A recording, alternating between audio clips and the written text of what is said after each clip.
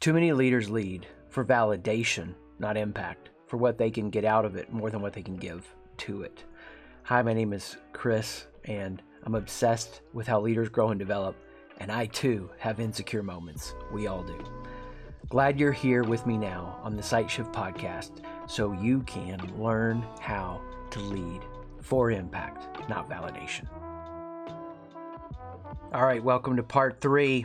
Leadership would be easy except for the people. And what we're going through in this series on the podcast or YouTube, wherever you find yourself, is a journey around what it means to make peace with this idea that it's not a war between the people and the vision. The people are the vision. The people are the vision. I shared with you about my own experience with this in the first 2. All of these are standalone. You can listen to them standalone. But when my friend said to me, Chris, the people are the vision, I was raging against an organization where I was trying to help them make changes and it was forcing things. Now, if we're going to be the kind of leaders who lead ourselves well and others well, we're going to walk through the horizon shift and the head shift and the heart shift I talked about. Today, what I want to do is just dive into this idea, the horizon shift. The horizon shift. Now, for me, crazy passionate about this. This is the stuff of stuff. My name is Chris McAllister, and I'm addicted to learning how we grow and transform as leaders, and then we lead others to transformation. It's not enough to ask this question, am I growing as a leader? Am I growing others as a leader? And I don't want to just grow them, try to improve their skills, give them a better tool. At the mindset level, I want to change lives. I don't need to change lives to be whole. Like, oh my gosh, if I don't change your life, I don't feel good about myself. It's like, no, life is short. We waste so much time on dumb crap. I want my interactions with people that I'm leading to be something that makes their life better.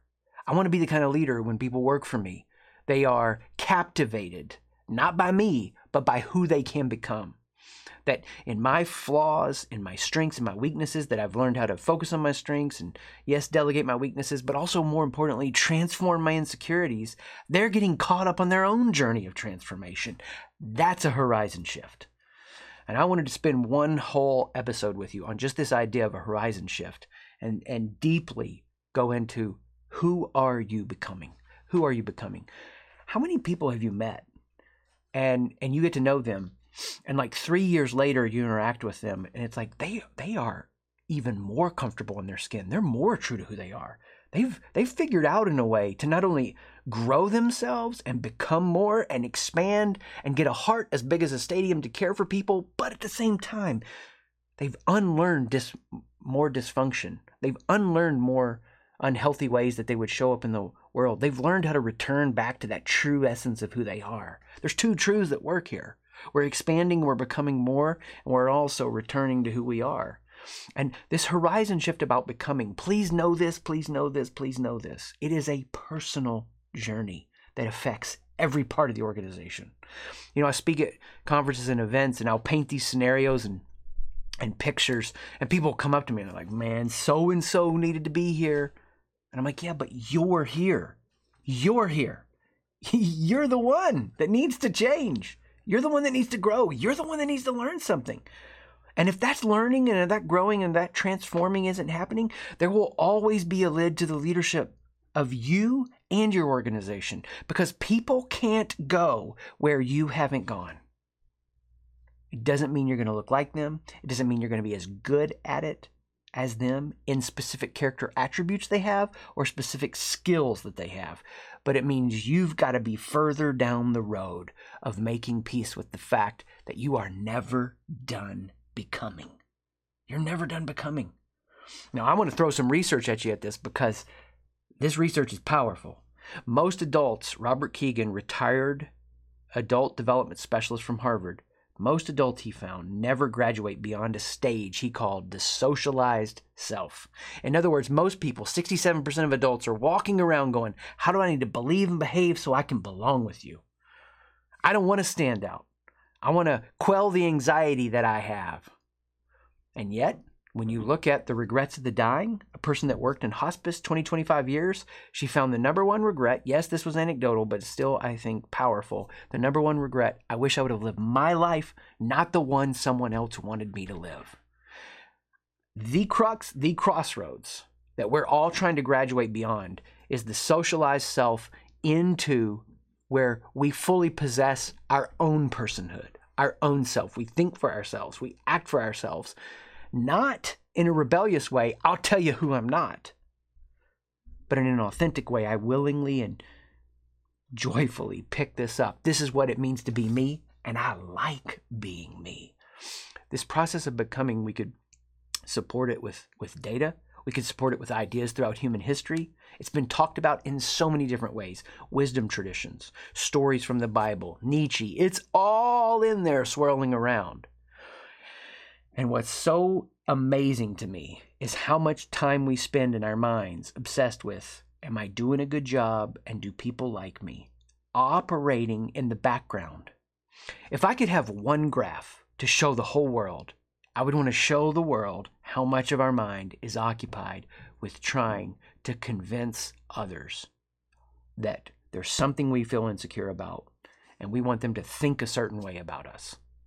And because that's happening, that's taking up so much of our headspace, so much of our heart space, and that's happening to you, leader.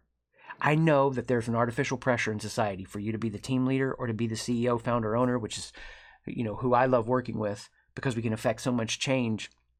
I know there's a ton of pressure on you. Like you got to know it all and have it all together and have all the answers.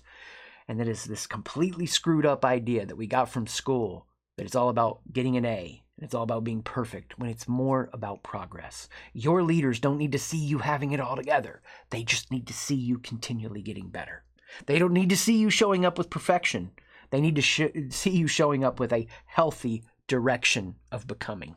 And that's what I'm asking. Like, what's the horizon for you? Like, what's your 4-minute mile? Roger Bannister ran the 4-minute mile. Everybody said you couldn't do it. Once he did it, everybody did it. What's calling out to you about who you could become in character? Where do you want to become more? Not achievements, not performance. We'll get into some of that in the other episodes, but I'm talking about where do you want to become more than you've ever imagined you could become in your character?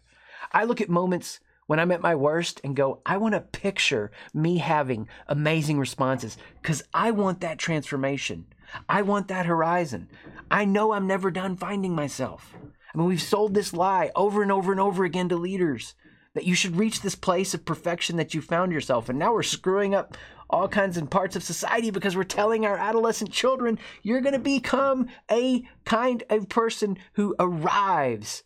And you can just take 3 to 5 years to find yourself. And we keep lengthening it 10 years, 12 years. And it's making the mental health suffering go off the charts because you're never done finding yourself. Yes, you can lock in on some attributes of who you are and you can become something, but you are never done finding yourself. So may we be the kind of leaders who do not get stuck in our ways of becoming, but we stay on the lookout. We stay on the horizon. We stay engaged for what might be showing up in my world today. That's an invitation for me to become more than I am. Not that I have to feel insecure or insufficient where I am, but I know that who I'm becoming shapes every part of this organization. And if I'm becoming more and better, I'm on a journey to lead our organization and lead our people where they've never been. And we're going to be strong in the storms, and we're going to be ready for the crisis, and we're going to enjoy the good times and everything in between because of who we are. More at sightshift.com, SIGHT shift.com. Thanks for joining me on this episode. There's always more for you at SightShift, SIGHT shift.com, to be the leader you were meant to be.